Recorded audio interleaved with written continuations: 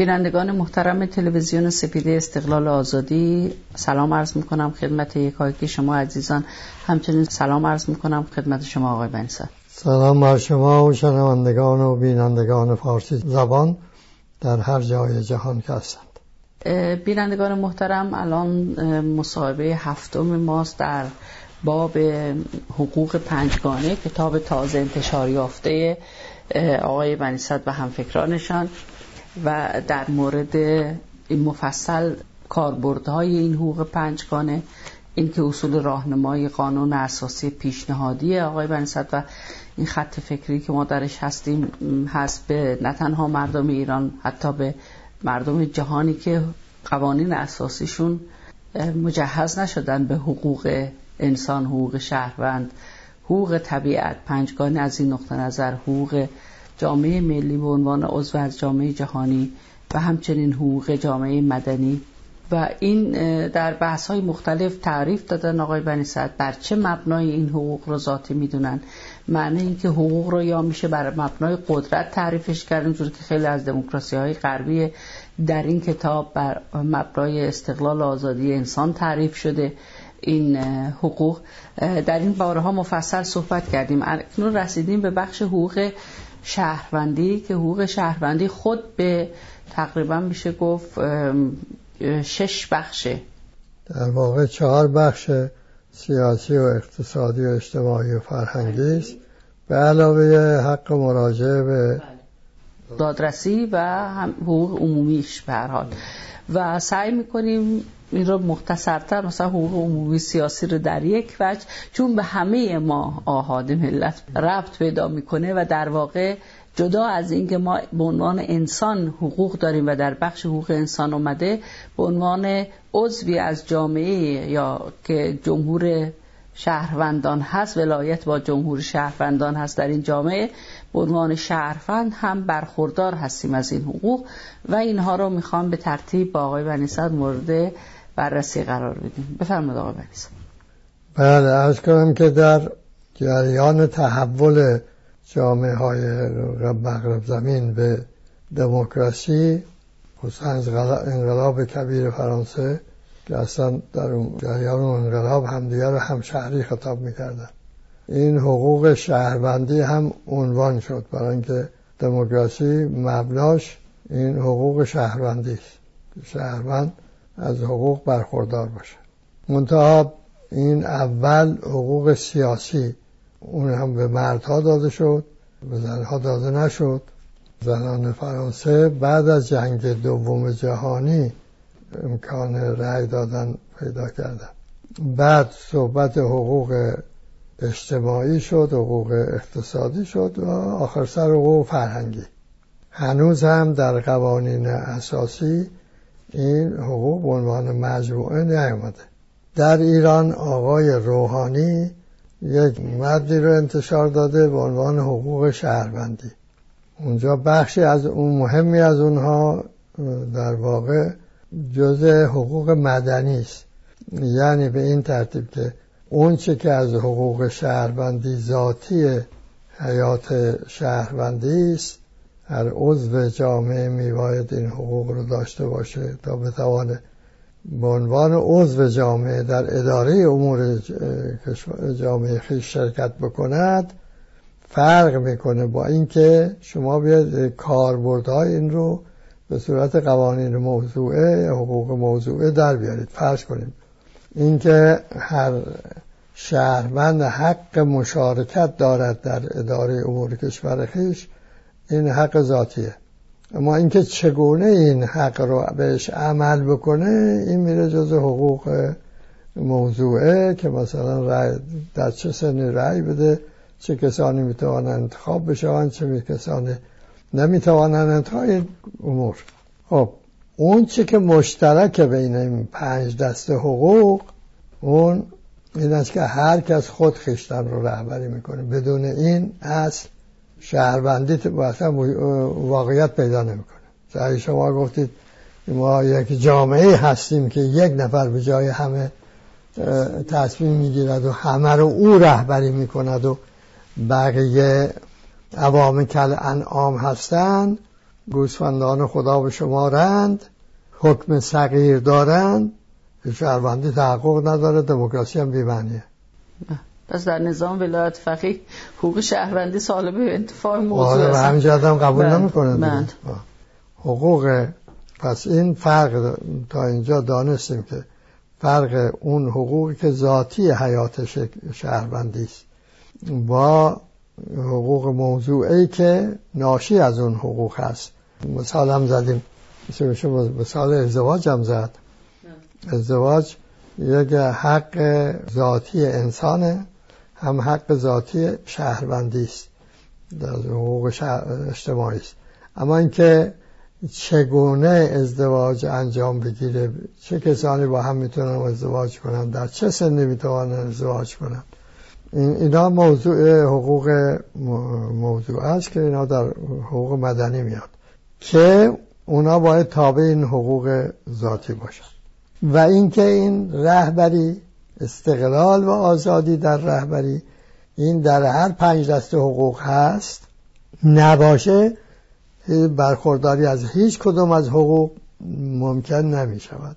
شما مردم ایران و بقیه مردم دنیا این بدانید، اگه بخواد یه ملتی اختیار خودشو بده دستی افراد خاصی، خودشم مثل به پیروی و اطاعت بسنده بکند، اون ملت خود رو از حقوق محروم شناخته، هیچ وقت هم رشد نمی کنه.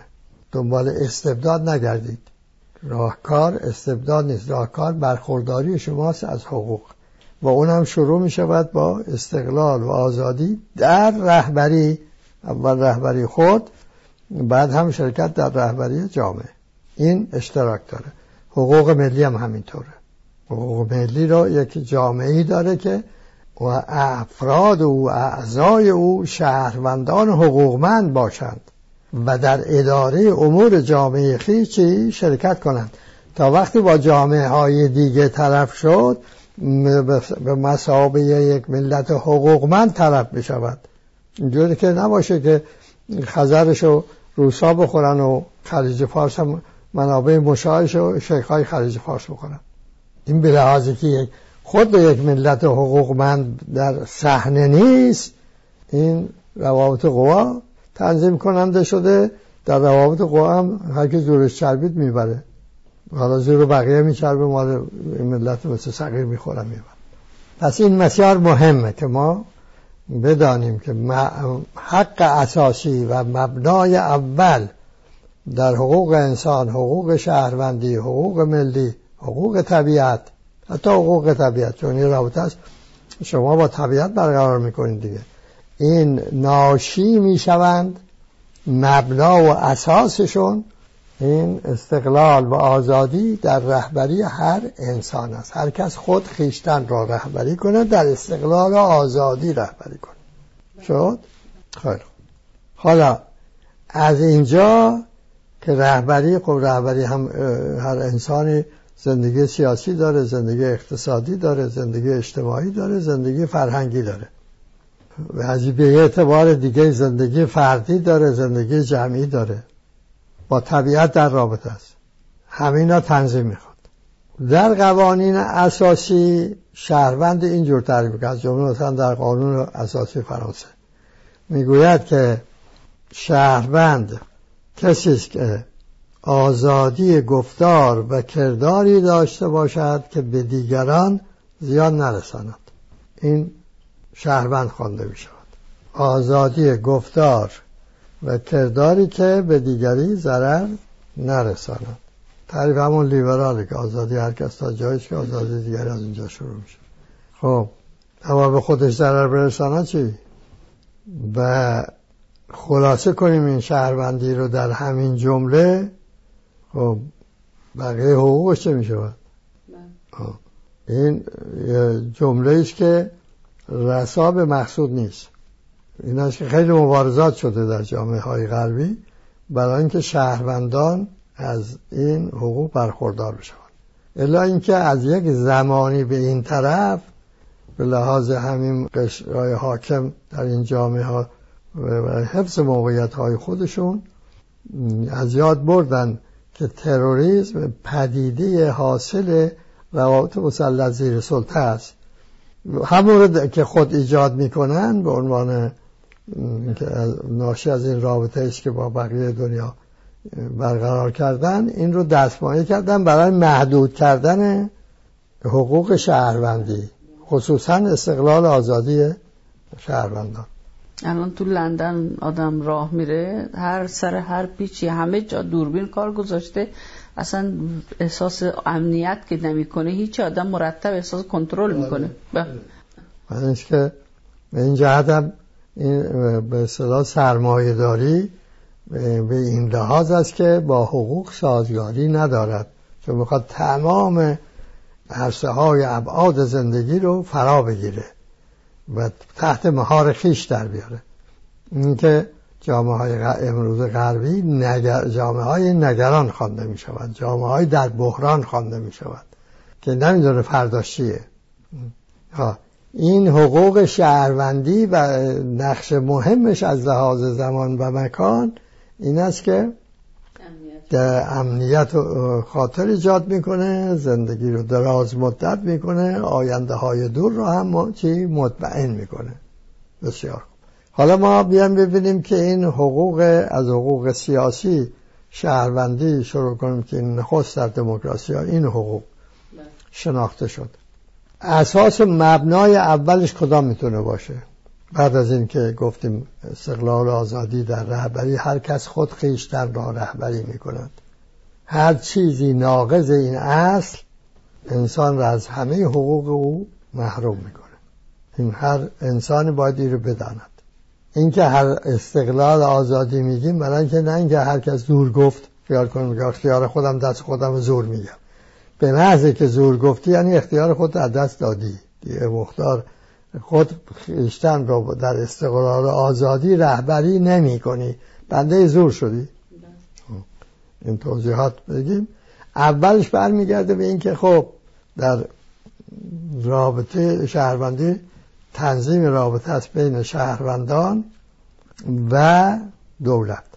بین شهروندان حقوقش برخورداری از حقوق شهروندی، یعنی رابطه حق با حق بشه به جای رابطه های قوا.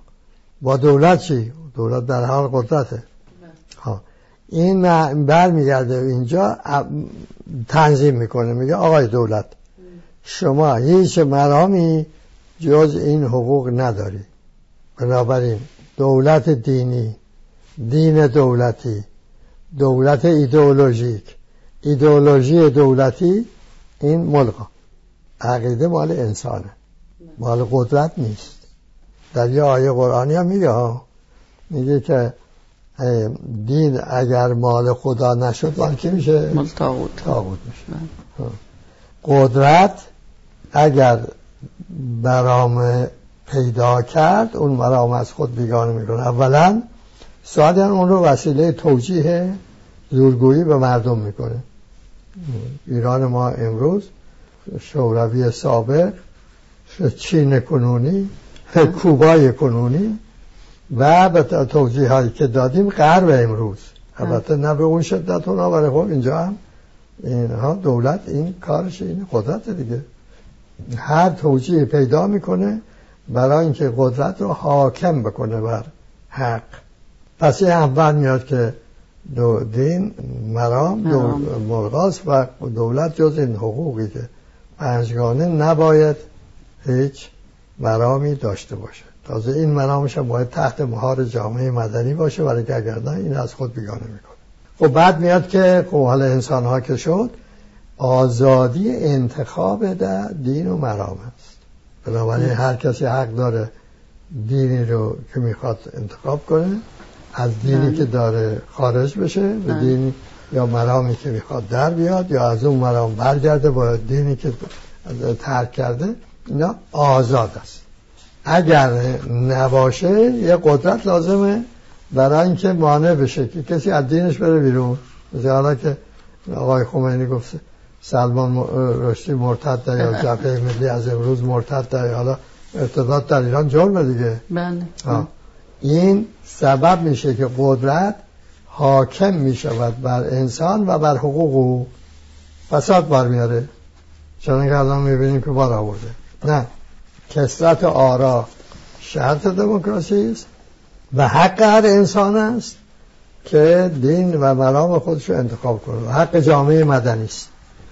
دین باید در کله های انسان ها باشد نه در اختیار قدرت و توجیهگر قدرت. خب عرض کنم به شما بعد که از اینجا که دید این دوتا که مستقر شد، یعنی هر کس خویشتن رو رهبری کرد در استقلال و آزادی و تکلیف دولت از لحاظ دین و مرام که باید فاقد دین و مرام باشد مشخص شد و اینکه این حق هر انسان است که هر مرام دینی رو خواست داشته باشد، کثرت آرا و عقاید. خب این محتاج چی میشه؟ از لحاظ سیاسی محتاج این میشود که آزادی جریان اندیشه ها، اطلاعات، دانش ها و برقرار باشه، مرام ها همه اینا برقرار باشه. این لازمه. آزادی اطلاعات باید برقرار باشه، آزادی انسان بتوانه بر اطلاعات دسترسی داشته باشه، بتوانه بفهمه که دولت چه میکنه، همه جریان آزاد اطلاعات در سطح جهان برقرار باشه. اینم لازمه این حقوق شهروندی از در وجه سیاسی میشه. ببخشید من یه بندی رو میخونم 79-2 میفرماید که چون الان مردم ایران درست به عکسش گرفتار هستن، هر شهروندی از استقلال آزادی در اندیشیدن برخوردار است و حق دارد اندیشه خود را از راه گفتن و نوشتن و این و آن هنر و عمل کردن اظهار کند. احدی را نمیتوان به دلیل نظر، نقل و نشر اندیشه و عقاید خود یا دیگری مورد بسیار تحت تعقیب قانون قرار داد. الان دراویش به خاطر عقیدهشون در زندانن، دراویش گنابادی. این همه زندانی سیاسی به خاطر عقیده اعدام شدن یا مهری میزنن مخالفت با نظام حاکم یا غیره. اینجا اصلا نه تنها دولت کلن بیان این عقیده و عمل به اون عقیده رو مسئول داشته شده، یعنی اصلا برای کسی حقی برای اینکه بشه به خاطر عقیدهش یا نظر سیاسیش مورد یا نشر اون یا عمل به اون مورد تعقیب قانون قرار دیگر رو ملغا دانسته. یه نمونهش رو من خواستم. بله خب این ناقض حقوق گفتم که نمیشود شما هم بگی ولایت مطلقه دین وضع کرده و همین که بگی انسان حقوقمنده. دوتا جمع شدنی نیست. اون باید انسان ها از همه حقوق عاری باشن، محروم باشن تا او بتونه تحقق پیدا کنه، ولی قابل تحقق نیست. اگر هر کس خود خویشتن را رهبری کند در استقلال و آزادی، ولایت فقیه چه محل پیدا میکنه؟ حتی اگر همه انسان ها چنین کنن، دولت چه محل پیدا میکنه؟ میگن در قرآن دیدم یکی از این روحانیون قوم، حالا بخواه خودش مثلا مدرنم جلوه بده، اسمش یادم نیست، شروع کرد به گفتن این که خب ما نماز میخونیم که قرآن معین کرده، روزه میگیریم قرآن معین کرده، حکومت هم همین مثل عباداته. حالا این قرآن کجا رو معین کرده؟ نکرده. آقای منتظر میگو عقل میگوید که شهر نمیتونسته در این مورد ساکت باشد. شهر ساکت نیست، شهر دولت رو شهر میداند چیز مطلوبی نمیداند. جامعه شورایی رو به تجربه گذاشته در مدینه، نخستین دموکراسی شورایی که تاریخ به خودش دیده و تاریخ دارد. قبلا هم در ارکان دموکراسی توضیح دادیم که در خود ایران هم در سومر، در قسمت‌های از هند دموکراسی بر اصل مشارکت وجود داشته. دموکراسی شورایی نیست، چیزی غیر از دموکراسی بر اصل مشارکت، خیلی پیشرفته است. جهان امروز هم الان این توانایی ندارد با این سلطه سرمایه‌داری. این مدینه ای رو به خودش دیده، اونی که در قرآن آمده، مفصل هم آمده، تاریخش هم در خود قرآن آمده، این دموکراسی شورایی است. مشارکت این است که میگوید هر کس خود خویشتن را هدایت میکنه، به این جهت میگوید دیگه، برای اینکه اون شورا جوره. پس این آقایی که میاد در اینجور سخن میگوید، حالا اگر این هم جز عبادات باشه، معناش اینه که این انسان ها پس خود خویشتن رو رهبری کردن، هر آیه قرآنی نقض می شود، حقوق نقض می شود. همه اینا که نقض شد میشه تاریخخانه، بدتر از تاریخخانه می شود جامعه گرفتار خشونت و فقر، آتش خشونت و فقر. و بدانید این آتش خشونت و فقری که استبداد ایجاد می کند، این رو جز با حقوقمندی و خشونت زدایی نمیتوان خاموش کرد. از استبدادی به استبداد دیگر پناه بردن آتش رو خاموش نمیکنه، شدیدتر هم میکنه. خب به این ترتیب متوجه میشویم اون چه در ایران امروز میگذرد نقض حقوق انسان و حقوق شهروندی است. ما چون الان در بحث حقوق سیاسی شهروندی هستیم و این نقض میشود دیگه.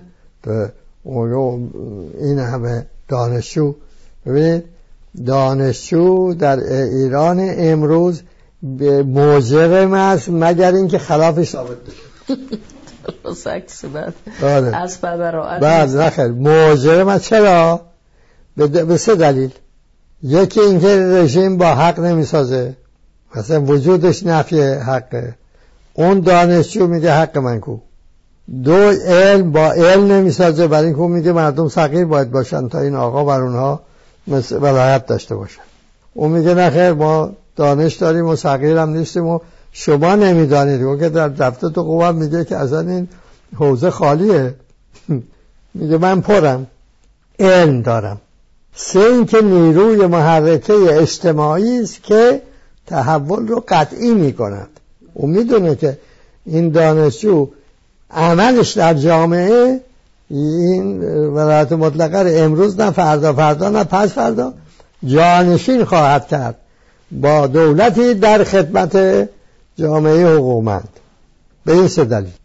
پس توی دانشجو قدر خودتو بدون، با لاقید موندن و بی‌تفاوت موندن و ترسیدن به عنوان این وظایف اجتماعی تو، نقش اجتماعی تو از دست میدی، نفله میشی. حالا درس خوندی مثلا رفتی به جامعه های دیگه، اونجا خیال نکن که به جایی میرسی، چون اونجا شما تا باید بری و مثلا تابعیت بپذیری و عضو اون جامعه ها بشوی. حالا تا نسلتون هم چندم شما شهروند واقعی به حساب بیاید. تازه مردمی که از ساختن وطن خودشون میگریزن به جاهای دیگه میرون، خود به خود در درون خود احساس شخصیت که نمی کنن، احساس حقارت میکنن دیگه. پس این بهترین کار این است که در هر جای جهان هستی برای آزادی وطن، استقلال ایران، آزادی مردم، استقلال و آزادی ایران و مردم بکوشی. اگه در ایران هم هستی باید این کار بکوشی. خب حالا بیایم یک ویژگی سیاسی مهم سومی را هم بگیریم. در جامعه های غرب بنابر این است که چون حق رهبری رو نمیشه از خود جدا کرد به دیگری داد، این حق غیر قابل انتقال است. حقوق میگیم ذاتی دیگه، این قابل انتقال نیست. مال که نیست که بگیم این میده به اون، بخشیدم به تو یا فروختم به تو. فرق حقوق موضوع، حق موضوع و حق ذاتی در اینه که حق ذاتی قابل انتقال نیست، حق موضوع قابل انتقال هست. خب حالا که این رهبری حق ذاتیه، این قابل انتقال به دیگری نیست. خب حالا آمدن میگن این دموکراسی بر مبنای نمایندگی دیگه، بر پایه نمایندگی است. این نمایندگان میروند در اونجا اعمال حاکمیت میکنن. روسو فیلسوف سوئیسی در فرانسه زیسته خطاب به این فرانسوی‌ها گفت و همه بشریت بر اون زمان گویا اینو بدن، رفتی پای صندوق رأیت انداختی دیگه، اونجا رأی دادی که دیگه هیچ کاره ای، برای که اونی که انتخاب میشه میشود ارباب سرکار. بنابراین حقوق سیاسی که در این مجموعه به بحث شد، ازش بحث میشود، حق تصمیم رو شهروندان میگیرند. دولت خب دوباره برمیگردم اون گفتگوی قبلی، به عنوان کارگزار فقط تصمیم مردم رو اجرا میکنه. حالا یه برنامه‌هایی به جامعه پیشنهاد کردن، جامعه اکثریت مثلا یه برنامه رو پذیرفت، در عمل اونهایی که برگزیده میشوند از سوی مردم برای اجرای اون برنامه دیدن که این نمیشود اینا باید به اطلاع مردم برسونن. و این ترتیب که الان در جامعه های غربی هست، عملا مردم کارگزار برای سرمایه‌داری انتخاب میکنن. این ایران که کارگزار برای ولایت فقیه انتخاب میکنن و با یه تفاوت هایی که چون اینجا بالاخره انسان ها از یه حقوقی برخوردارن، اینها هم کارگزار برای سرمایه‌داری باید تغییر بکند تا حقوق شهروندی، حقوق سیاسی شهروندی واقعیت پیدا بکنه. حالا این چند که دو جمله مثل که بیشتر وقت نداریم ما بگوییم، اون که دو جمله صرف این میکنیم که شما ایرانی ها توجه بکنید. اگر به عنوان شهروند خود را تعریف نکنید، بنابراین از حقوق خود را برخوردار نشمارید، این شب تیره استبداد قرنها در پاییده همچنان خواهد پایید. این که هر هموطن ما تمایل دارد به اعمال ولایت مطلقه، به محضی که امکان پیدا میکنه خودشو صاحب اختیار به معنای زور گفتن میبینه، این ناشی میشود از اون زندگی دراز در استبداد. برای بیرون از آمدن از تاریکی به روشنایی میباید خود رو تعریف کنه به عنوان شهروند. بنابراین برخوردار از حقوق سیاسی که یک چند از اون حقوق رو در این گفتگوی کوتاه با شما مردم ایران در میان گذاشتیم. بقیه را هم در این متن خواهید خواند. امیدوارم که شما بشوید ایرانیان رشید، برخوردار از حقوق انسان، حقوق شهروندی، حقوق ملی، حقوق به عنوان عضو جامعه جهانی و حقوق طبیعت. شاد و پیروز باشید.